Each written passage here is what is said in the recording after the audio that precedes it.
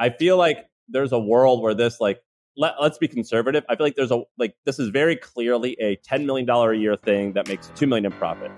I feel like I can rule the world. I know I could be what I want to. I put my all in it like no days off. On the road, let's travel, never looking back. Dude, there's like a picture in the background that is just getting my attention so much. That crooked, there's like a crooked picture. You see it? Yeah.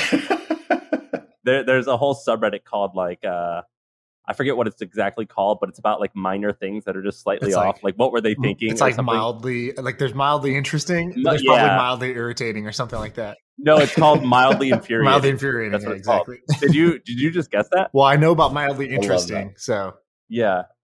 Anyway, what's going on, Justin? Do you know what you're getting into? Like, do you know what we do? Yeah. No, I know a good bit. All right, good. So we'll just do like a really quick intro, but you've done a bunch of stuff. I've known you since 2013, I think, right? Yeah, I think actually a little earlier when you were doing the roommate thing. How'd you guys meet?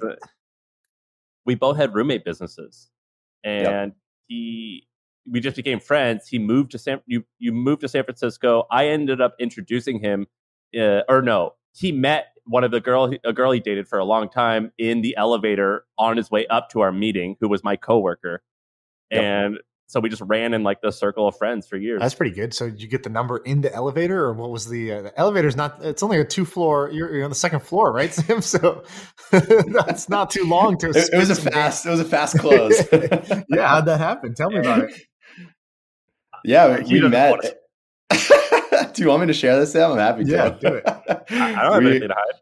That's sweet. Yeah, I mean, we met, and this girl walked into an elevator, and I was like, just making a joke. She was, I think, like maybe a tiny bit drunk and tried to hit a button, but there were no buttons in the elevator. It's one of those fancy ones that like you walk into and the attendant sends you somewhere. And so I just started sort of making fun of her for that. And in the several story ride with like 2 other stops, I was like, hey, we should hang out. And then we hung out at Sam's apartment list party and exchanged numbers and have been friends since. Amazing. Okay. And Sam, did you know that Justin was going to go on to do great things at the time? Did you spot that early, or no? Was he just another dude? Yeah. Well, we were both scheming. We were only 22, I think, when we met. That was a while ago. And he had this roommate thing, and I had a roommate thing. And I think anyone who ever started, that's like, there's like 3 things that you start right when you graduate college. Yeah. And that's like one of them. And so they never work out well. Like they're never that good. So anyway, by the way, those 3 are like music discovery. Oh, why is it so hard to find new music? That we can solve that problem. It's roommate discovery is another one, and then food delivery. Yeah, it's either it depends who you're, and then like college Craigslist. Yeah, exactly. Local Craigslist. Sometimes it's to-do list, or sometimes if it's like your first time commuting, you're like, I know this for engineers. I met like 10 engineers that all made the same thing first, which was basically like a bus tracking software. It's like tells them when the bus is coming, because they just like are so tired of the unpredictable, like, is it 7 minutes more or less? And they're like, I need to make an app for this. Well, so we were both doing that, and I knew, I mean, whatever, that was a stepping stone for both of us. And then he started, you co-wrote a book with a guy, or no, you sold a company, or you joined a company. Somehow you were working with my friend Terry, and their whole business was buying and selling stuff. And that was like pretty successful, I believe. And then you also started working on writing this book called Traction with this DuckDuckGo guy. Gabe is his name, right? Yep, exactly. And then he was doing Udemy courses, and I was like, yeah, I mean, we're all like schemers. He had like Airbnbs, and I think did you buy cars and rent them to Uber people? No, my roommate was doing that. I was looking at doing it, but decided it was a miserable business, so didn't end up doing it. And we were always doing stuff. You had a Udemy course. I probably was selling some type of information stuff. And then he started this thing called Kettle and Fire, which, first of all, like I thought it was so stupid on so many capacities or so many planes. Let's go through the list.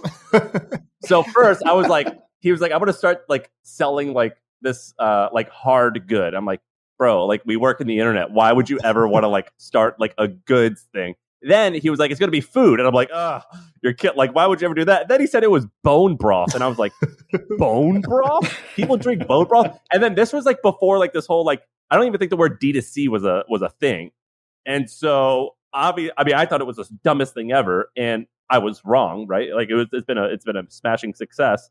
And he started this Kettle and Fire thing, and it's quite big. You've also started my neighbor, Sean, is this guy named Anthony. I don't know who did it first. One of you guys like had this thing called Perfect Keto where you were selling keto products, and then you guys like combine you. So we partnered up on it. Basically, I was like running Kettle and Fire, and as I do sometimes, looking for like another side hustle thing to start on the side. And he had another business that was in the supplement space, but the two of us were just like, hey, we should work on a small side project together, make something that does 20 grand a month, and like once we hit that threshold, we'll like blow it all on a ridiculous trip to Japan. And that was like the whole goal of the business. And it's like pretty big, right? Yeah. I mean, we thought it would take like a year or two to get to 20 grand a month. And we did it in the first like 45 days. It was insane. Hey, quick break to talk about our sponsor today. We're talking about HubSpot and their new AI-powered Service Hub. Okay, so what is Service Hub? Basically, every customer today wants to be talked to in a personalized way. And before, that required tons of human agents. But now, with AI, you could do that in a personalized way with fewer humans involved. And so you don't have to scale up your team in order to deliver personalized chat and service. So check out HubSpot's new Service Hub to use their AI tools to give better support to your customers. That's what they want and that's what they deserve. So visit HubSpot.com/service to learn how this all new solution can help you deliver customer service with AI to your customers. And then Kettle and Fire is like a big thing too. You guys like, I've did you raise money or did you sell a portion of it? Yeah. So Kettle and Fire, we raised money. We bootstrapped for the first 18 months, raised a tiny bit of money, less than $1 million, ran it another like 16 months, and then decided that the opportunity was big enough that it made sense for us to raise. So we raised $16 million in 2018. About half of that went to secondary, and the other half went to like actually putting money into the business. So I've heard a number that either Kettle and Fire or Perfect Keto or both did 100 million in revenue. I don't know if that's a cumulative lifetime number. I don't know if that's an annual number. Is this a public number, or is this what can you tell me about this? Because that was a big number. I was very surprised. And I'm a customer. I have like 6 of your bone broths, sitting in my pantry right now. Yeah, me too. I really like. I love that. There's one flavor I really like, and I feel like I never get it in any store. And then I'm like, all right, let me try these other 5 and see if any of them can match that one I really love. What's the one that you're super into? I don't remember which one. It's like the Thai. It's like I think it's like one of the Thai lime. The Tom Yum. Yeah, I think it's either the Tom Yum or one of the other ones like it's like that. It's like a Thai curry type flavor. And yeah. That's one of my favorites. Yeah, and some of those, by the way, are nasty, but some of them are really good. And so I'm like, it's like those like when you get a pack of cards, you're like looking for a hologram, like a holographic Charizard inside, and then you get a Squirtle. That's how I feel about Kettle and Fire. I know this is not common, but that's just my personal experience with so far. Thanks, man. I'll take that as a compliment, I guess. Okay, but back to the business side. So I was a customer, but I was shocked when I heard that 100 million number. What is that number? Yeah, so that's not cumulative. We stopped sort of disclosing revenue numbers recently, but I can say in 2019, like the two businesses combined did north of 100. Gotcha. And what is Perfect Keto? So I know Kettle and Fire. What's Perfect Keto? Yeah, so Perfect Keto is a line of supplements and food products for people interested in lowering their carb and sugar intake. And so we have like a clean label line of foods and supplements for people on a ketogenic diet or who just like want to eat fewer carbs and no sugars. Gotcha. And are you keto? And Sean, the guy who started it, or his partner, is literally my next door neighbor. Yeah, but you also say everyone's your neighbor, so I never know what to believe. And then I came to visit you, and you drove me around. You're like, "That's where this guy lives. That's where this person lives. That's where this person lives." And now I believe you. But if somebody's listening to the pod, they're like, "Wait, he said his neighbor is Neville. Then he said his neighbor is the guy who made the ice barrel thing that we talked about last time. Then he said his neighbor is the student loan guy. Then he said his neighbor is this other thing. And student loan hero guy and ice barrel guy are the same guy. So he lives like 20 houses down. Anthony literally lives direct, like 30 feet from me. Right. Yeah, like literally right there. So the context here is you knew Justin loosely, and I've never met Justin. No, I did not loosely. Oh, you know him well. Okay. And intimately. And you've done 2 things I think that are really interesting. One is the Perfect Keto stuff and Kettle and Fire, basically building a brand that's been pretty damn successful. And then the other is you write content. And I want to actually talk about some of the content stuff you write. So you have the book Traction. That's a good book. But on your blog, there's one blog post that I remember. It's been sent to me several times. So I know other people like it too. So let's start there if you're cool with it, which is you have this side hustle post on your blog. And I'm assuming this is probably one of your more popular blog posts. Is that right? Yeah, definitely. And you basically outline that you've done a bunch of side hustles, and then you have like kind of like you break it down as like there's these 4 types of side hustles. So can you give us kind of like give us the side hustle bit here, which is like, and if you scroll all the way down to that sheet you're on, you'll see your yeah, which is basically like what are the side hustles you've done, or like how do you think about side hustles, and then break those 4 down for people. Totally. Yeah. So the reason that I got into this is when Sam and I met, the two of us were like, we want to do this entrepreneurship thing, but in many ways, it's actually a lot easier and like emotionally bearable to start a company if you have just like income coming in that's covering your expenses. And so when I moved to San Francisco, the city is super expensive. And so I started like doing a bunch of side hustles just to try and make income that would give me the freedom to like spend my time trying to launch a company that would really create a lot of like equity value and sort of like life-changing, financial freedom. And so what I did when I moved to SF, I like started Airbnb-ing our place. We at one point, this was 2013, we had like the third ranked Airbnb in San Francisco. And so we were like renting out either our living room most nights or, over summers, we'd rent it out for like 15, 18 grand a month. And then we were paying $3,000 a month for the spot. So like that was incredible at the time. And we would just travel and then launched like Udemy courses. There was a period where I was buying motorcycles that were on Craigslist in Oakland and selling them in San Francisco because there was like an arbitrage there. So I was just doing a bunch of random stuff. And so when I wrote this article, so many people that I've talked to were like, I want to understand how to make side income and how to think about this stuff. And so I just kind of like broke down like the different sorts, in my mind, like the 4 kinds of businesses that you can start as a side hustle. Some of these that I've done actually ended up being more real businesses, but like, do you want me to just talk through the categories and kind of what I've done? You also had a area? good disclaimer, which is like, look, first things first, accept that what you're doing is not meant to be the next Facebook. It's not meant to be a startup. It's like you're trying to make money. You're trying to get some profitable cash flow from a business quickly without a ton of like, without waiting 7 years for this thing to pay off. So like first, let's call it what it is. All right. Let's call a spade is I thought an important disclaimer. And then you had these four groups. So let's run through them. And then Sam, you tell me if you've also done any in these categories. Yeah, totally. Yeah. I mean, I think truly, if you're Mark Zuckerberg or like a Collison brother, like fucking raise money, do like the massive thing that you're working on. I just think for most people, entrepreneurship is a means to an end. And that end is like a lifestyle that people are trying to create. And so the more that you can like create that and the faster you get financial freedom, I just think that's a useful thing for more people to have in general. So the 4 like kinds of side hustles that I talked about in my blog post. The first one that I talk about is like buying an existing asset. Basically, you can look at like what's an existing asset that you could try and purchase, leverage your skills, connections, resources, whatever, to upgrade that, make it more cash flow positive, make it do better, whatever. And then you get to capture the value created by upgrading that asset. I did this with like Sam, I'm sure you guys could do this if you bought an email newsletter, you know how to run that better, buy it for $1 million, improve it. You could probably sell it for, 3 to 5 a couple years later. Yeah. I was, my friend Ramon bought something that I had a small part of, and it was a very small software app that when we bought it, maybe it was doing $20,000 a month. And all we did was we doubled the price of the product and it doubled the revenue. Amazing. And you did that too. Didn't you or you bought a thing called FOMO, right? Yeah. Yeah. So a partner and I bought a Shopify app called FOMO. It was doing $14K a month at the time we bought it. We bought it. We paid less than 400. I'll say that.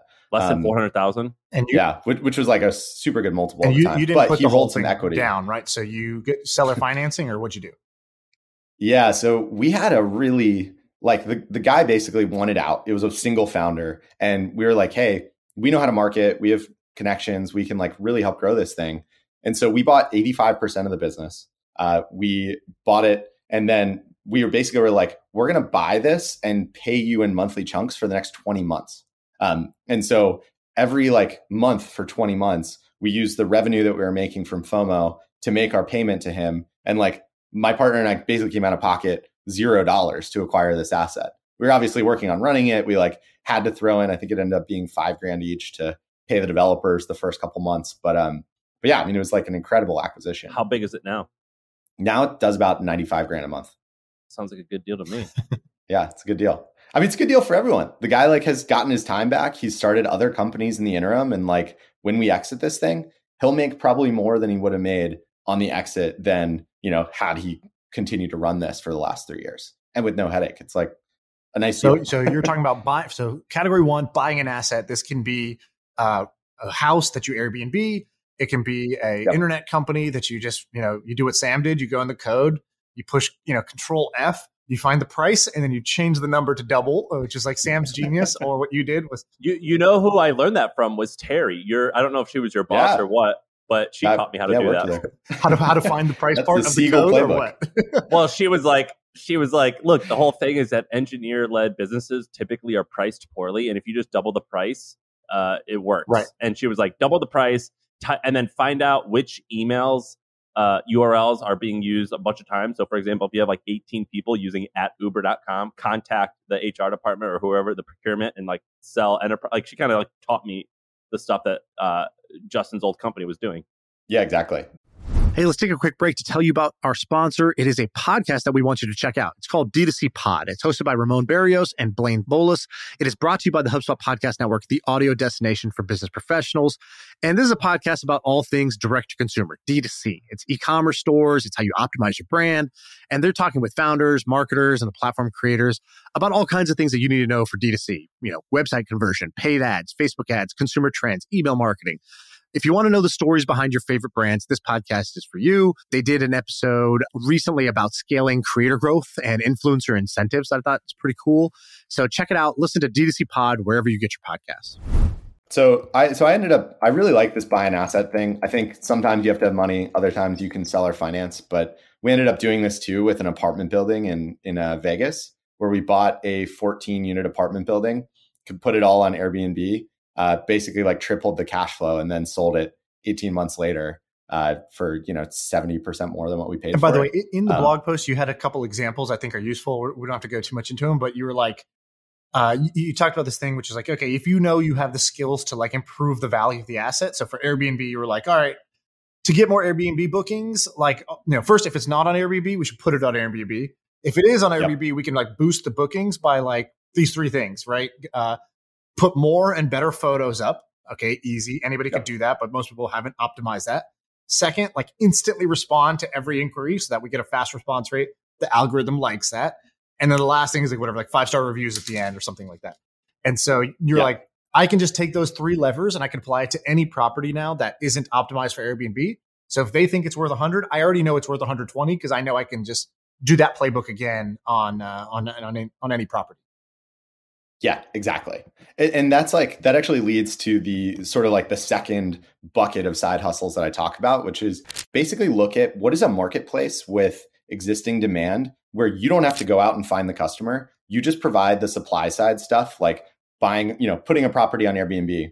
All I have to do is understand how does the property or how does Airbnb dictate where I rank, and what does it want from me as a supplier? And then my shit is going to get booked up. I don't actually have to go find every individual customer that's traveling to San Francisco that can rent our apartment because like Airbnb is doing that for me. And you did that with you used to have a thing. It was called SQL for programmers, or what was it called? Yeah, SQL for marketers. Yeah. Yeah. So Udemy. Basically, exactly. So I've done this on a couple platforms. Like Amazon is a big one. Like a bunch of people are starting FBA businesses, but I sort of think that focusing on up and coming platforms where the supply side isn't crazy competitive is actually a really good place to start. Where you could like when I launched my first Udemy course, I filmed it literally over 5 days in my bedroom in San Francisco. No like good quality, no good editing. It was just like it candidly like was not an amazing course from a like student experience standpoint, but the content was good. But Udemy was such an early platform that I put it up there.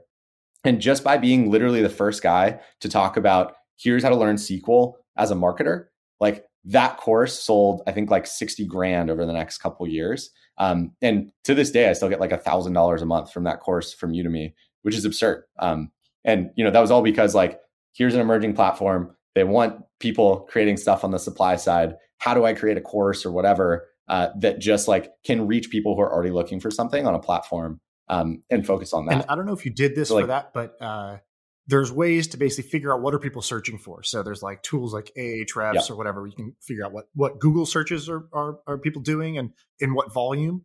But even on individual platforms, there's ways to figure it out. Like I know I looked at this business to buy, and it was this girl selling a waist trainer. Do you know what a waist trainer is? No. It's basically, Sam, do you know what this thing is? It's like, I had no idea what this was before. So it's basically like, like, okay, here's the mansplain here's three dudes talking about waist trainers. All right. So, like if you watch like Pirates of the Caribbean or any movie or show that's like based in kind of like olden times, girls wear that like corset.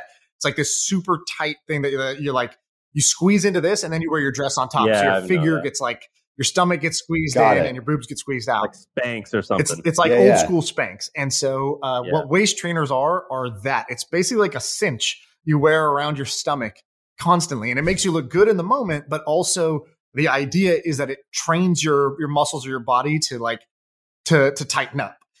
Because you kind of have to keep it flexed in a way for it to not like kind of be uncomfortable, I guess. I don't know what the theory is, but that's my guess. Interesting. And like the Kardashians kind of like, talk about the stuff, and it kind of got a little more popular. So this girl who was building this business, I was like, cool. So like, what do you spend every month in marketing? She's like, oh, like we don't spend anything in marketing. I was like, so how are you growing so fast?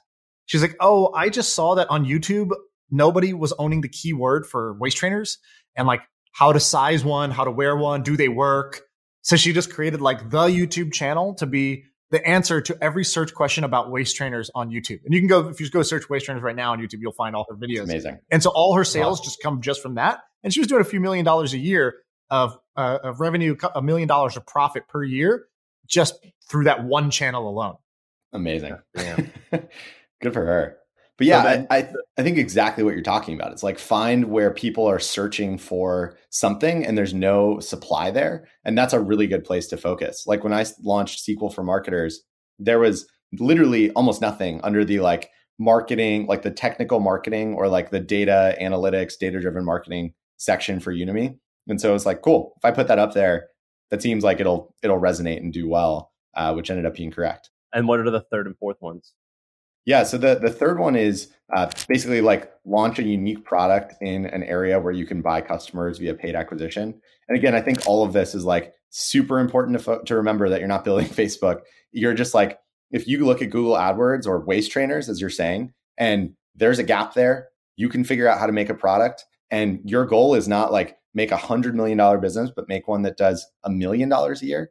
Like there are almost infinite niches on the internet where you can just make a product, buy some rough keywords, and just sell through in a category that, where you're like the first to market or the first to do a really good job. What's an example? In a market that's what's growing. An example in that category that you've seen either from yourself or a friend or someone you've seen recently that's doing that model?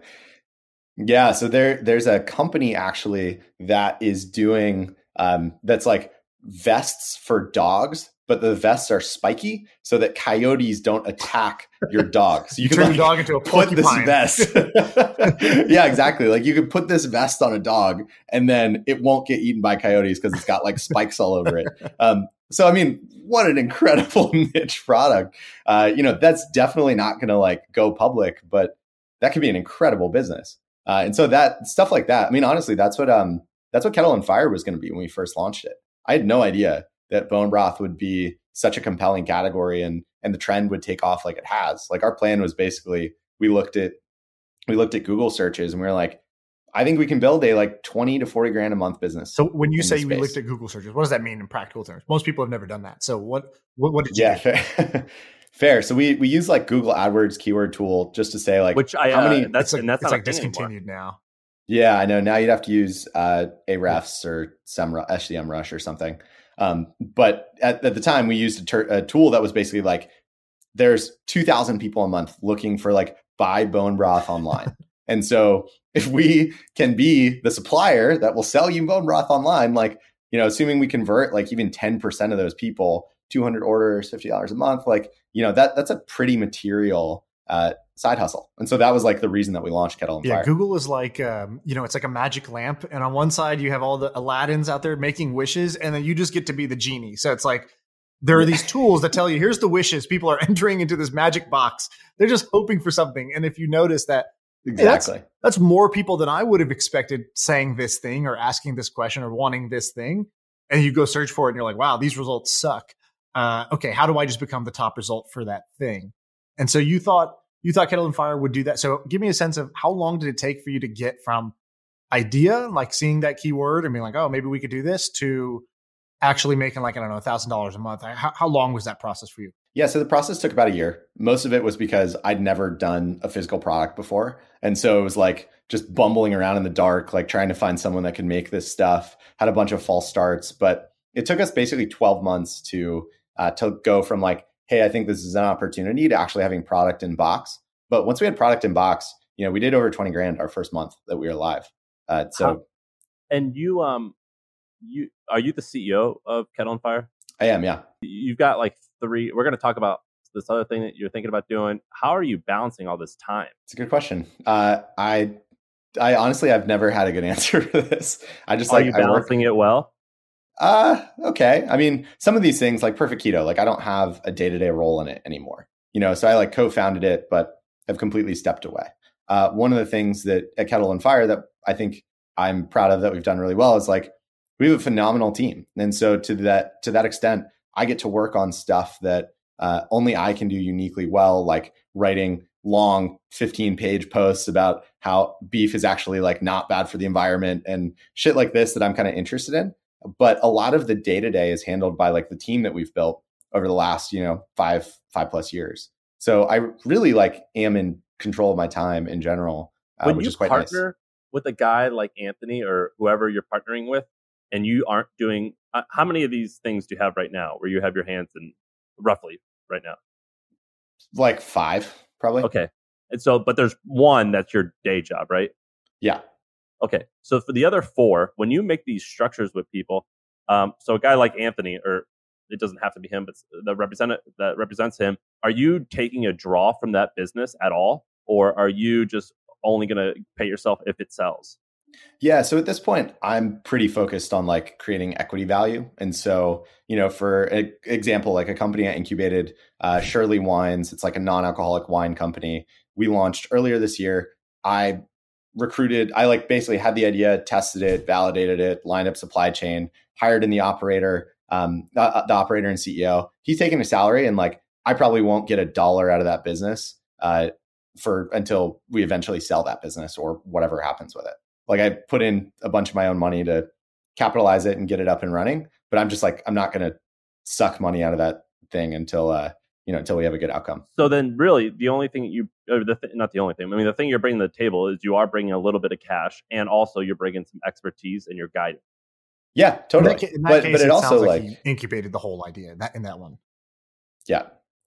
Yeah. I mean, I think it's basically like trying to create a compelling opportunity for someone where, someone can go, instead of going, if someone wants to be a founder CEO today, their options are like jump, take no salary for 12 to 18 months, hope they can figure out an idea and raise money and do all that kind of stuff, or like build a side hustle, which is again, like a totally different skill set that we're kind of talking about.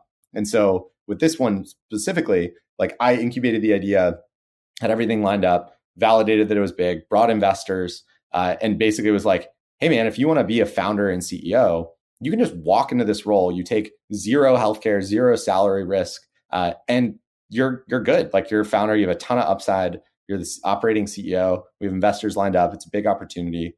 Like it sort of works for both parties. When you do you regret, or are you thankful that you raised money for Kettle and Fire?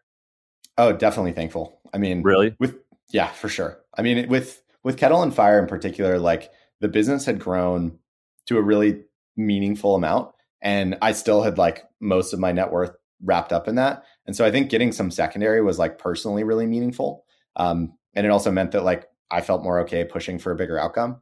It also meant like I think I will probably raise for most things that I do going forward or invest my own money, just because the caliber of the team that we were able to hire around us, like what we were doing on a shoestring budget versus what we could do after, was just night and day. Like we have an amazing team, but amazing people are expensive. And so it's definitely like made my life 100 times easier and more enjoyable getting to spend other people's money to increase the value of my equity by hiring amazing people. It's like, that seems like a no-brainer to me in a lot of ways.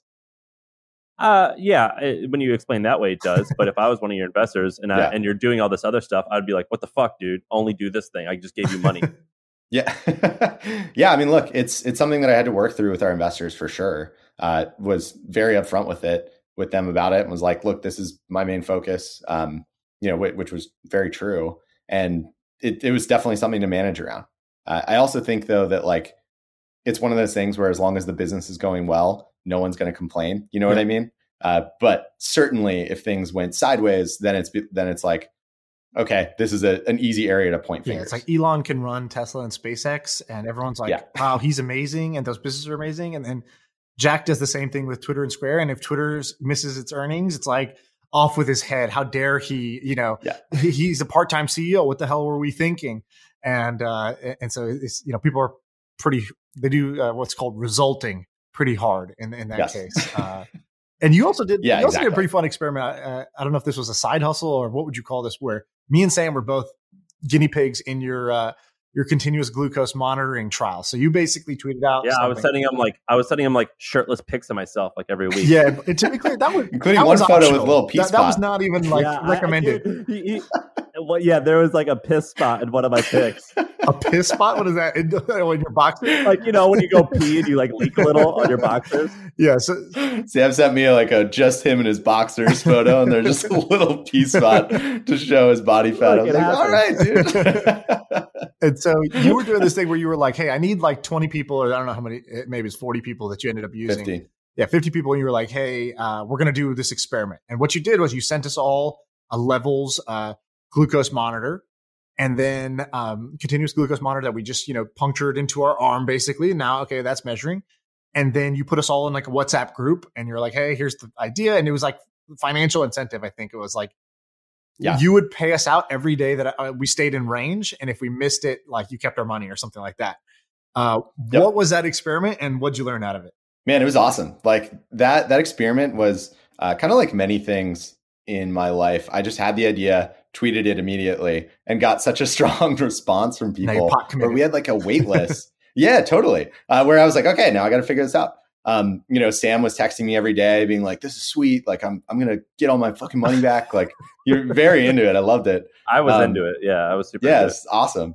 But yeah, so learned a ton, man. I mean, one of the craziest things I think was just how well that incentive of like $25 a day really worked for people to keep them honest. Like you go through, pay $950 for 30 days, every day that you stay under a barrier, I like give you $25 back.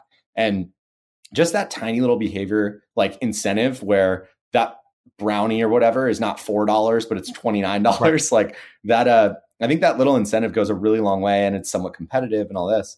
And so we have had, with literally no marketing, we've filled up 50-person cohorts every month since launching that in February. Which, it's still live?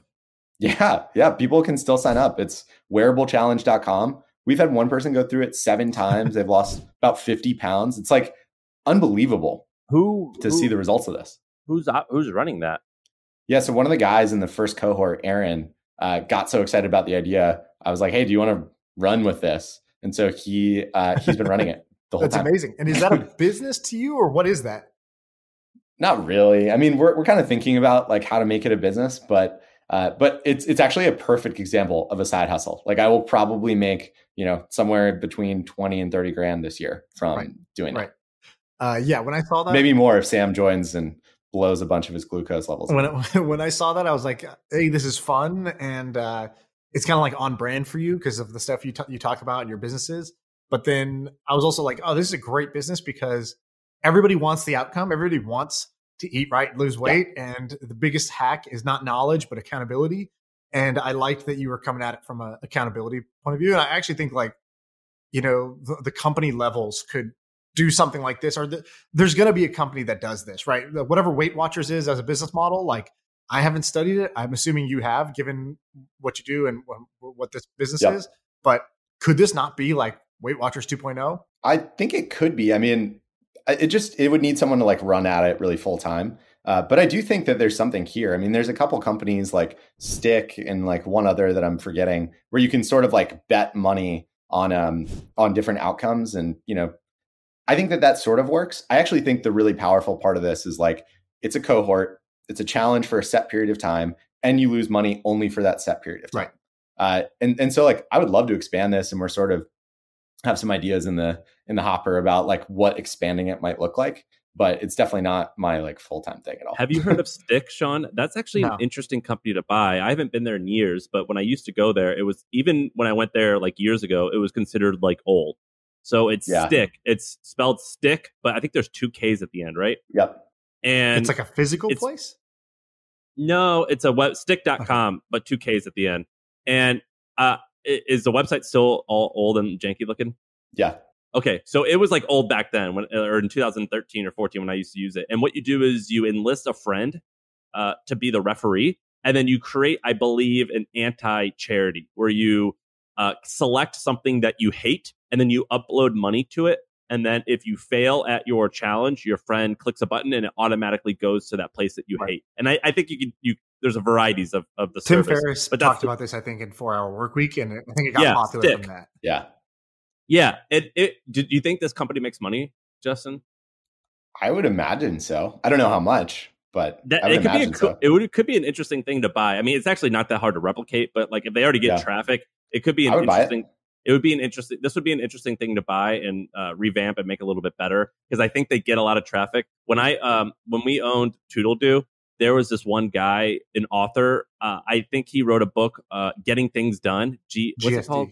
David Allen. And he mentioned Toodledoo, this app that me and Ramon bought. And most of our customers came to us because they read about Toodledoo. Like it just mentioned them in like a sentence or something in the book. And that's where most of the customers came from. And just because Tim Ferriss mentioned Stick, I bet that's where the vast majority of their customers come from. For sure. Yeah, that's funny. There was this thing called Gym Pact too. I don't know if you guys have you seen that. I don't know if it made it. It was like, it came out 5 years ago or something like that. But it was, you would basically pledge that you're going to go to the gym with some frequency, and other people would too. And it basically, I think what they were doing was, like in your case, you're the house, you're like the bank. It's like, I give you the money and then you pay me back. And in this case, it was like, it would match you with somebody else. And if you ever didn't do your thing, your money would go to that person. If they did it and you didn't go, your money would go to them. And if you both went, your money would be safe. And so you're like making a pact that you would go to the gym for, some amount of frequency. But I do think there is something to this like kind of financial incentive, accountability, betting on yourself, betting on your habit model that I think is pretty cool.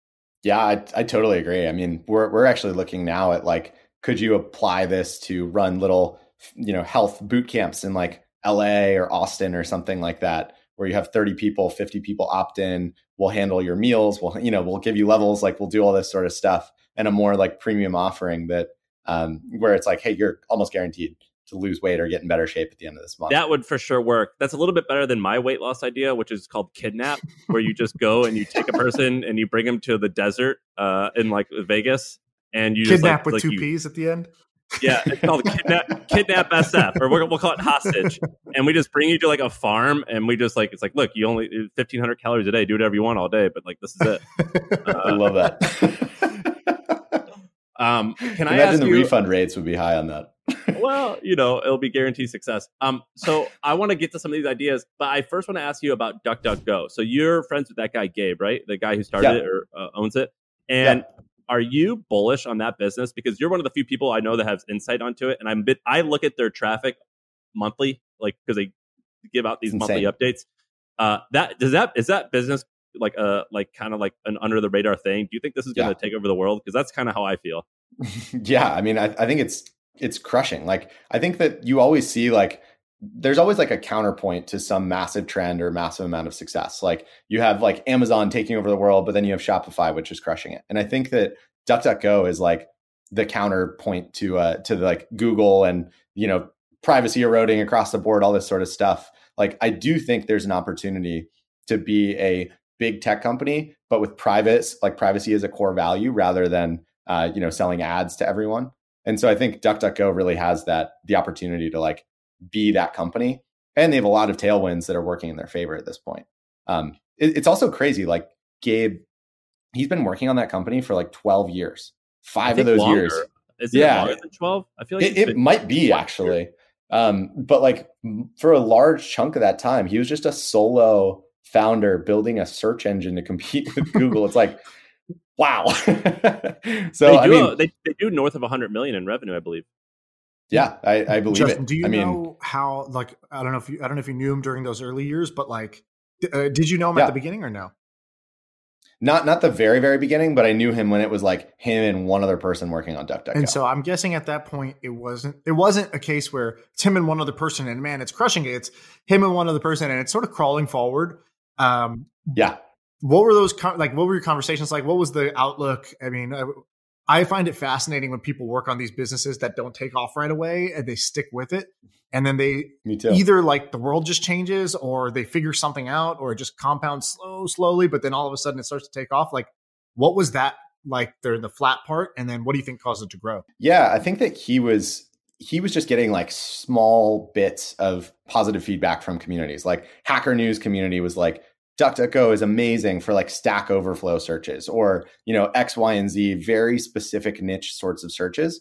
And then as he got good feedback from those groups, it's like, okay, let's invest in product to make this a little better. And I think that after, let's call it 12, 14 years that he's been working on this, the product has gotten a lot better, but also the like sort of trend line of where big tech is going it's just gotten like way more invasive and way more like privacy is way more of a concern for people today, especially as you're seeing a lot of the censorship stuff and, some of this that's happening in the big tech world right now. I think that DuckDuckGo is like one of the few companies that for over a decade now has been like privacy is one of our like core things.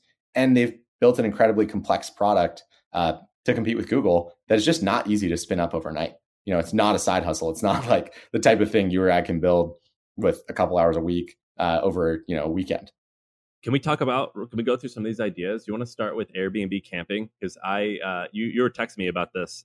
And I want to learn about it. I just looked at a house the other day, by the way, down the street from my house to buy for Airbnb. I'll have to send you the numbers. I don't know if it seems like a lot of work for not a lot of output. We'll see.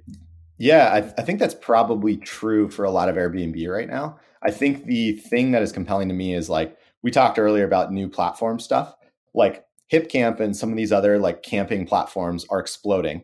And again, I think if you could like leverage capital, build up the supply side and provide like, water, toiletry, like all the basics in locations that people actually want to camp at, you could build a pretty material business. And it like may not be a $10 billion business, but I think it would be a really solid side hustle and cash flow asset.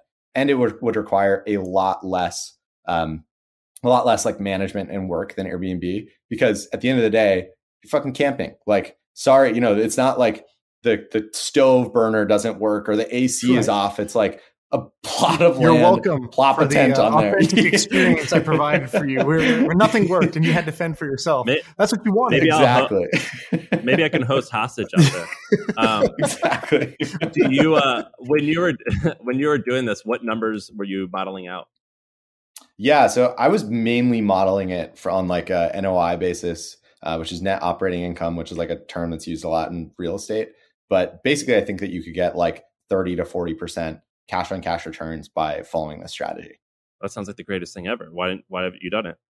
Because I am getting high returns from my time elsewhere. So what we'll do is this. I would love to find someone to run it. If somebody who's listening to this is like, oh, I'm the perfect guy for this. I love camping. I know I have a camper myself. I'm in an area that's like a high demand thing for HipCamp or AutoCamp or whatever.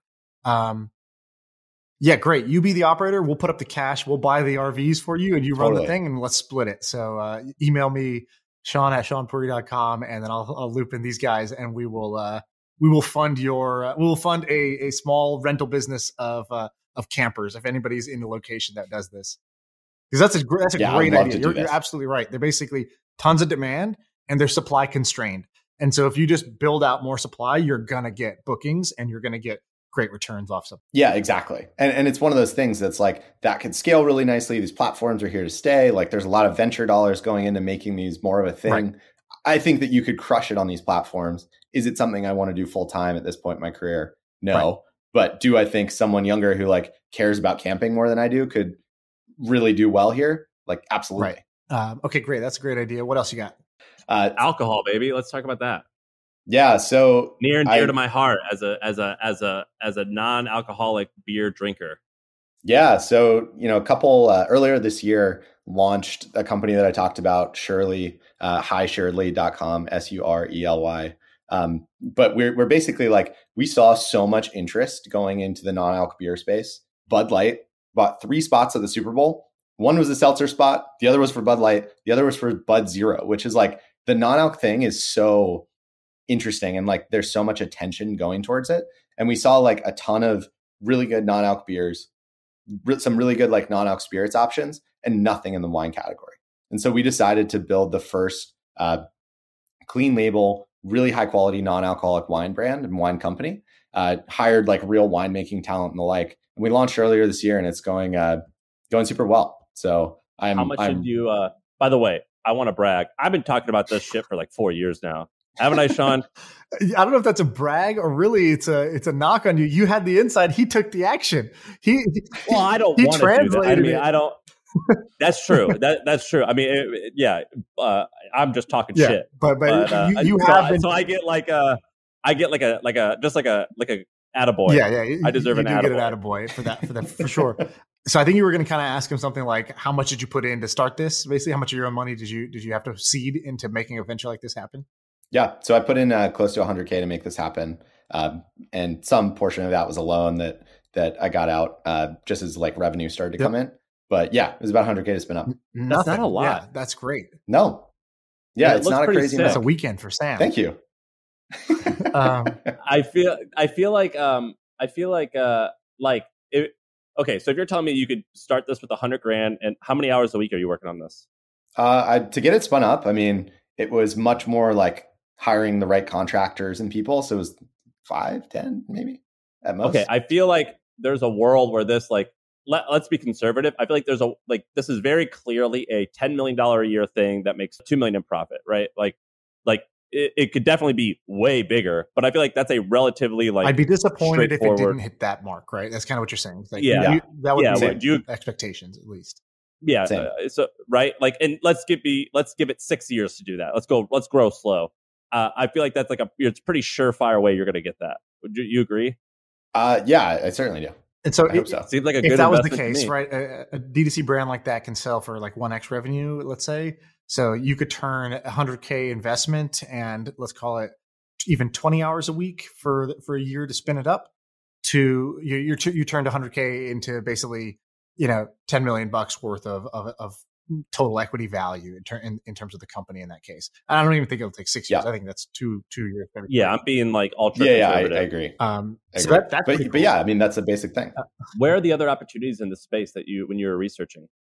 Yeah, I mean, there's a ton, right? Like, I think that we're at this generational shift where people, 10 years ago, everyone was like, let's go out. Maybe this is just me getting older. I don't know. But all of my friends were like, let's go out to the bars and get really drunk. Now all my friends are like, let's have one glass of wine and then like have a great long dinner or try, or not drink at all. Right. And instead young people I don't think drink. Yeah, it's it's becoming much more common, shockingly. That's what I'm saying. Like the Gen Zers, like it's not as common. Like when the second I could drive. Justin, have you heard Sam's Gen Z analysis that he does? His trends analysis on Gen Z. He's like, they don't have sex, they don't drink, and they're depressed, but they're really cool looking. Or fun. What do you call them? Yeah. They're really cool. They got nice teeth. They always wear Vans, and they always have like proper fitting. What jeans. color do they like? What do I say? Like red or something? Or millennial I figured pink? You'd have like a really sweeping generalization for that, dude. It's like the truth. You have to use TikTok. Like they all have like sick ass haircuts. It's true. They all got like amazing. I mean, Justin's got a Gen Z cut right now. He's looking Gen Z.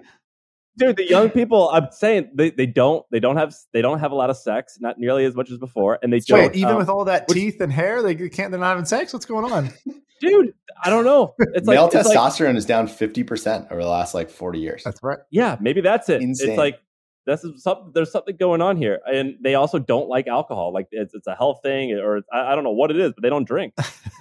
Yeah, I mean, I honestly think one of the reasons I'm bullish on the non-alc space is like we are getting to the point where there are just better drugs. Like if people want to, alter their state of consciousness, I'm seeing a lot more friends that are like opting into cannabis or ketamine or some of the, psychedelics or some of these other things that don't give you the hangover, don't give you the 30 extra pounds over a year of heavy drinking. Like I just think people are opting for different sorts of compounds, different highs, to give them the experience they want. Yeah, exactly. I tried that recess drink. You guys tried that? The yeah, doesn't do shit, does CBD kind of like carbonated drink. Great branding, amazing branding, I would say. Drink tastes like shit and didn't do anything. So I was like, well, I'm out on that one. But I love the idea of it. I kind of wish if they just put LaCroix in that can, I'd feel amazing. I'd be like, yeah, this is the best. This is the future. But instead, they tried their own thing. What are some businesses that you're like, you mentioned testosterone. We invested in this testosterone replacement company because we were like, that same. Which one?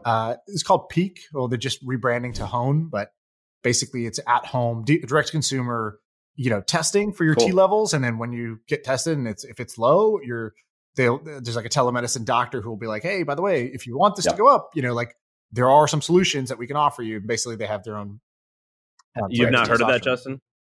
I've heard of TRT. I didn't heard of like Peak or Hone. It's basically, it's also not my space. DTC TRT. I don't right? believe in it. To throw 6 letters. Yeah. In it. You don't believe in it? It's real. Yeah. Maybe that's not a well said thing, but I tend to think that some of these things, it's like, your testosterone levels are low. It's like, okay, the reason that they're low is some inputs from your environment are not healthy. And so rather than trying to fix the symptom, like you should try and fix the environment. But what are the biggest inputs you can change to boost testosterone from your opinion? I think diet, sleep, like inflammation, and then also trying to cut out like endocrine disrupting hormones, which are, I think, like a horrifying thing that not a lot of people are talking about. What is that? Talk about it. Go on. So different plastics compounds, like you've heard of like BPA free and all these sorts of things. The whole class of something called phthalates, which is PTHLATES, that effectively have like a really strong negative impact on one's testosterone, one's like endocrine and hormonal systems, and that are in like everything. And they're so avoiding like, or they're from something else. Yeah, a lot of plastics. Yeah. So these are like synthetic materials that are just in like water, plastics, food packaging, creams that you use. Like they're everywhere. So what's something you do lifestyle wise that I'd be like, dude, why are you doing that? Like I went to my friend's house one time and he, instead of using toothpaste, he was like, he dipped his toothbrush in like this powder and started brushing his teeth. And I was like, hey man, what the fuck is that? Because he's always like 3 steps ahead in health and like products. And so at first I used to judge him and now I'm like, oh, am I killing myself by using toothpaste? Should I be using this powder shit? And like, what are those? If I went to your house, what would yours be? Can I guess, Justin? Can I guess? Yeah. Can I guess? Do you use a microwave? No, not All right, I didn't think. Okay. Although that like you, is, yeah. But like you go reasons. out of your way to not use a microwave, right? Yeah. Okay. Do you? You definitely only have glass Tupperware, correct? Yeah, for sure. What else is there? Do you? I've got a few more. I've got a few more I could peg you, but you tell me.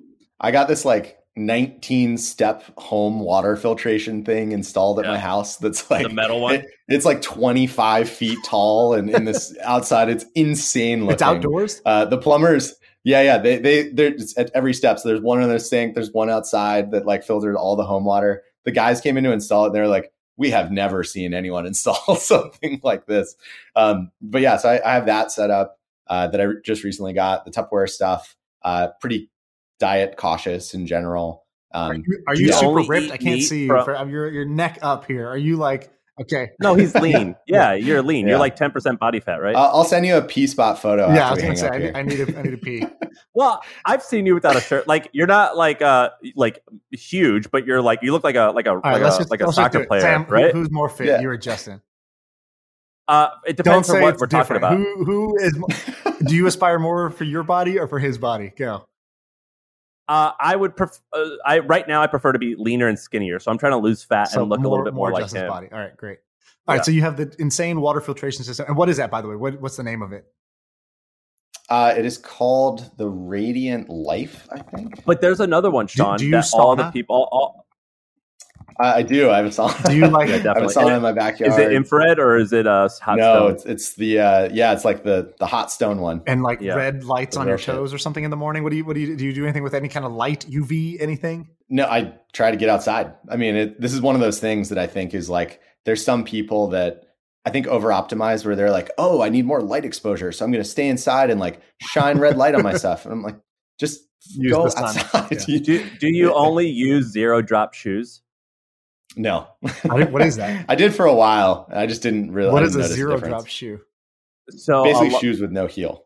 yeah, most shoes have some type Small of but like a lot of people believe that ruins your Achilles and hurts your calves, and ruins your posture.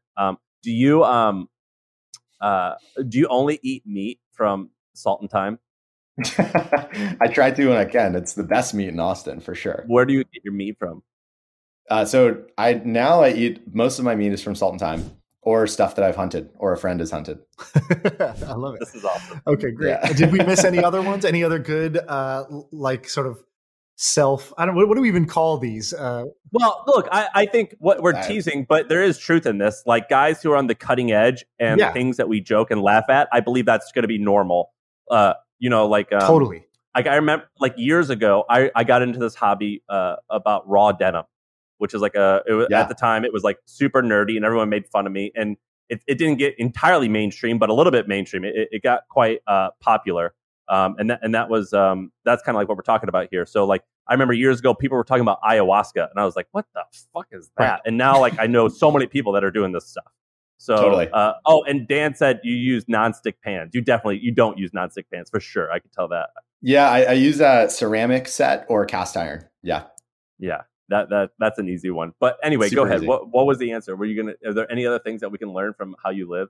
Yeah, I mean, I think that like cutting out things that are causes of inflammation or the obvious ones, it's like don't microwave stuff in plastic. Try and like buy stuff that is not overly processed and packaged. And I think actually like avoiding vegetable oils is a tremendous thing that, like you said about raw denim or ayahuasca, 5 years from now, 10 years from now, a lot of people are going to be way more conscious about vegetable oils and the damage that they specifically like a compound called linoleic acid in there, that the damage that does to like your inflammatory What will they system. use instead?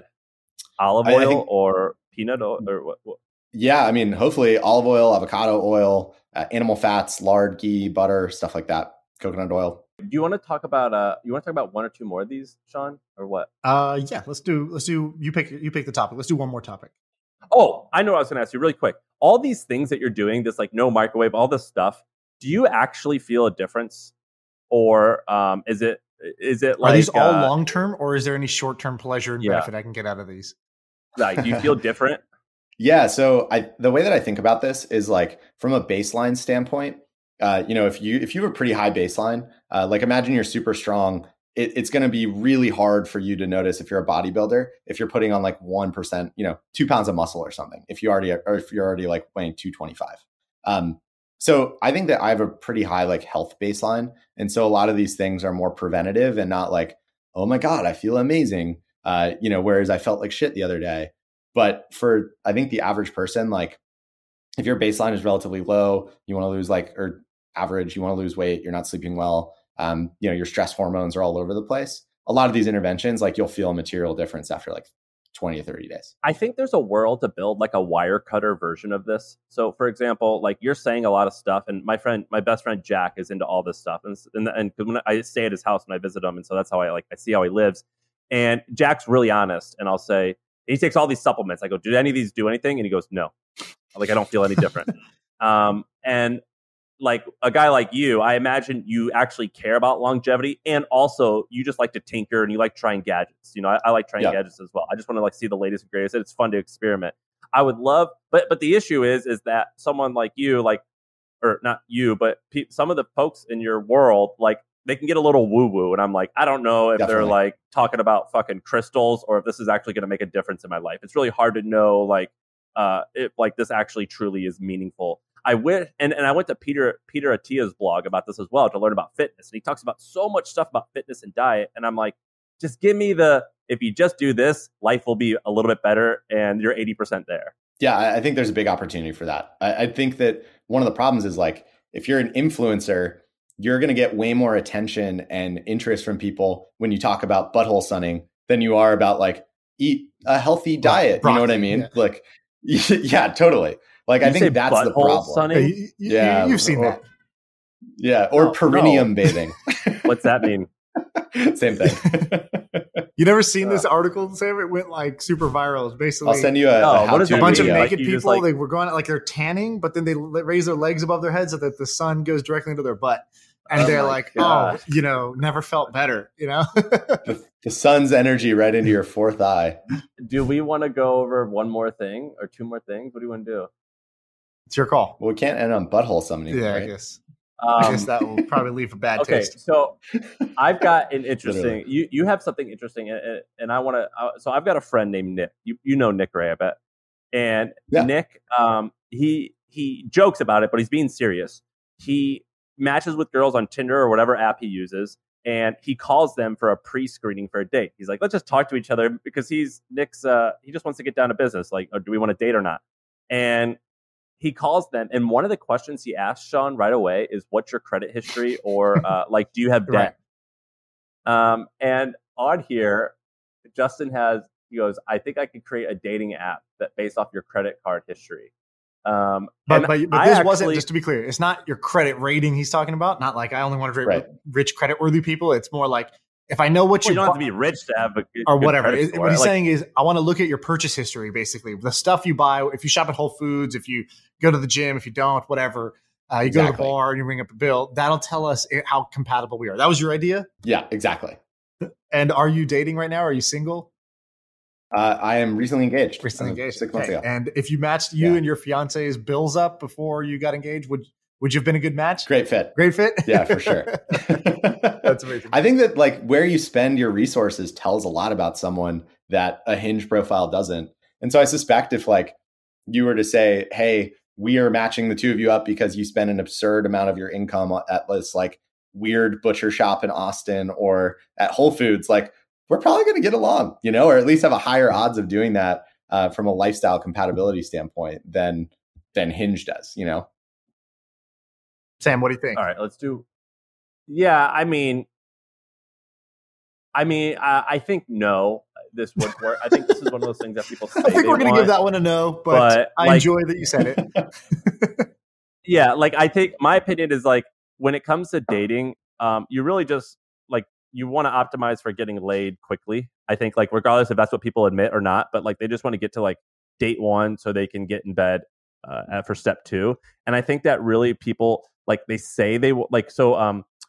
When we had our roommate matching app, I don't know if you can actually vouch for, if you saw this on your end. People said they wanted this, they wanted that, they wanted this, Definitely. and then they would meet someone and they're like, "Nah, fuck it, like I'll just do it." Right? Like, and so I think the same is with dating. You say you want to do this, you want to do that, but then if I show you like a person who you just think is attractive, even though you had all these rules, you're gonna say, all right, whatever, let's just do it. Yeah. No, I think that's probably true. I think this probably would be better as a like matchmaking service than a broad-based dating app. Right. And then well, let's wrap up with the one that we've actually talked about before about this automation officer. Yeah, let's do it. Basically, I think with the rise of no-code tools, virtual assistants, all this sort of stuff, like I think the average company, and we do this at my company, could just be 30% more productive. Like we have basically one virtual assistant hire for every 2 people that we have that are on the team. And we give them like a training that's like, here's how to use virtual assistants, get all of the repetitive stuff off your plate. And I just wish I could hire someone to do that as a service where like he or she sits in product meetings or marketing or logistics team shit. And it's just like, we're going to automate these 5 pieces and just continually does that across the company. Where did you learn that from? Who? That's so interesting to give VAs to every 2 people. Yeah. I just started doing it when we started the company. I think that's pretty amazing. Right? It's been great. How did you learn how to manage a VA, what you can use them for, what you can't? Where did you learn that part? Obviously, I some started trial and error, but working- like, what was the spark? Yeah, when I left like the company I was working with Terry at, we got acquired, and then I was kind of like starting to do my own stuff on the side, and was like, okay, I want to try and scale myself to do more stuff on the side. So like originally hired VAs to help with responding to Airbnb requests and then Udemy requests, and then like slowly got them more integrated into my life. I love it. And did you take a course or something? Like, where did you, this training that you have for your employees, is that modeled off something or what? No, we basically like, we have some internal documents that myself and other people on the team have written up around how to leverage virtual assistants, and we just do that. You should publish those. Yeah, I feel like that's. I think feel you're right. like you're kind of like this. You're not dismissing this, but you're kind of like brushing over this. I feel like that's actually one of the more interesting things that I've learned today. I think that's actually pretty amazing. I've had a lot of people ask me for this, and I actually suck at using VAs and don't really use them, but I know I should and could do more. And this is one of, if I kind of like pinged the audience. I was like, all right, if I could teach you anything that you think, like, what do you think I could teach you that I know that you want to know? And surprisingly, this was like number 5 on that list. And so I plan to eventually learn it myself and better so that I can like offer this to others. But I was very surprised to see that on the top list of things people wanted to learn that they felt like they were just curious about, and they felt that there was value there, but they didn't know how to unlock it. That's interesting. Yeah. I mean, maybe this is something that I should publish at some point, and I don't know. How much how much budget do you allocate? Is it like $2,000 a month per 2 people or what? We probably about that, like call it like 10-ish grand across like the whole company. So what do you guys have? You have 20 people? We have 33. Dude, that's pretty sick how you've kept it like relatively small for, I have no intel. I would imagine your revenue is in the 60 million range if I had to guess. And that's pretty a lean, mean team for how much value that is. Definitely. And I think the VA piece is a big part of it. Like, we just have a very efficient team that's pretty focused on getting stuff done that they uniquely can do. And the VAs are super helpful with the rest. Well, dude, this is sick, man. I can't see Sean's face. I can't see where he's at. Yeah, my camera overheats. This is a recurring problem. I moved my whole setup inside for this, but then I also got 2 babies inside. So I thought, all right, do I want to risk babies crying or my camera overheat? Guaranteed camera overheat. And I chose the camera. Justin, do you want to promote yourself? Where do you want people to go to? A lot of people are going to listen to this. So, your .com, your Twitter, what are you gonna pimp? Yeah, so probably my Twitter, I'm at JW or my website, justinmares.com. I have a monthly newsletter that I send out where I talk about various things I think about health, business, and whatever else is kind of on my mind that seems like people like. I think, Sam, you like it too, right? Yeah, I'm looking at your stuff now. I'm a subscriber. I get it's not a Substack, it's just a blog, right? Yeah, but I have a monthly newsletter that is on Substack. But yeah, that's right. I get your emails in my thing or in my email, and I message you about it. I'm like, I just saw your Airbnb thing. Because I actually want to do that. I think that's sick. I think that'd be a great way to finance like a pretty large bit of land. I think that's fun. I went shooting. I went to this place out in Texas where you shoot guns and then afterwards you go and ride ATVs. And it was like, I was in heaven. I was like, this is just the most fun I could possibly have. I have to go and buy a place so I can do this all the time. It's awesome. What are you going to say, Sean? I was going to say, Justin, I got to give you the compliment I'll give your blog is that your content is so good. It made me question. I was like, is this guy really like a good entrepreneur? Or is this like, because like usually like there's some people who are truly great at putting out content and truly great at doing actually like walking the walk and doing the business side and have actually done it themselves. They're not just like studying others and writing content. But often what you'll find is that people are good at I know a bunch of amazing business people who don't want to or suck at creating content. And I know some great content people that I'm like, once I meet them, I'm like, oh, this is your business. You've never done a business outside of this content business. And so then when I found out that you were good at both, I was like, okay, props to you for both. But that's how good the content was that it made me me do the research and say, is this guy legit or what? I appreciate that. I'm definitely not good at like the content business side of things or posting frequently, but I really enjoy putting it out. You've been doing this for years. You've been doing it for years. I'm looking at your site now. I'm reading your 2020 review. I just clicked off Central Athlete because you talked about Central Athlete. I mean, it seems like you've been doing this for years. So, I mean, that's consistent. Definitely. I like it, but in small doses, not as a full-time thing. All right, great. We should wrap it up. Dude, thanks for coming on. This was fun. You're like a perfect fit for like the type of audience that we have. They're going to love, I think, the content that you, or the ideas and stuff you shared. So that was great. I appreciate you coming. Thank you. Thanks for having me on, guys. It was fun.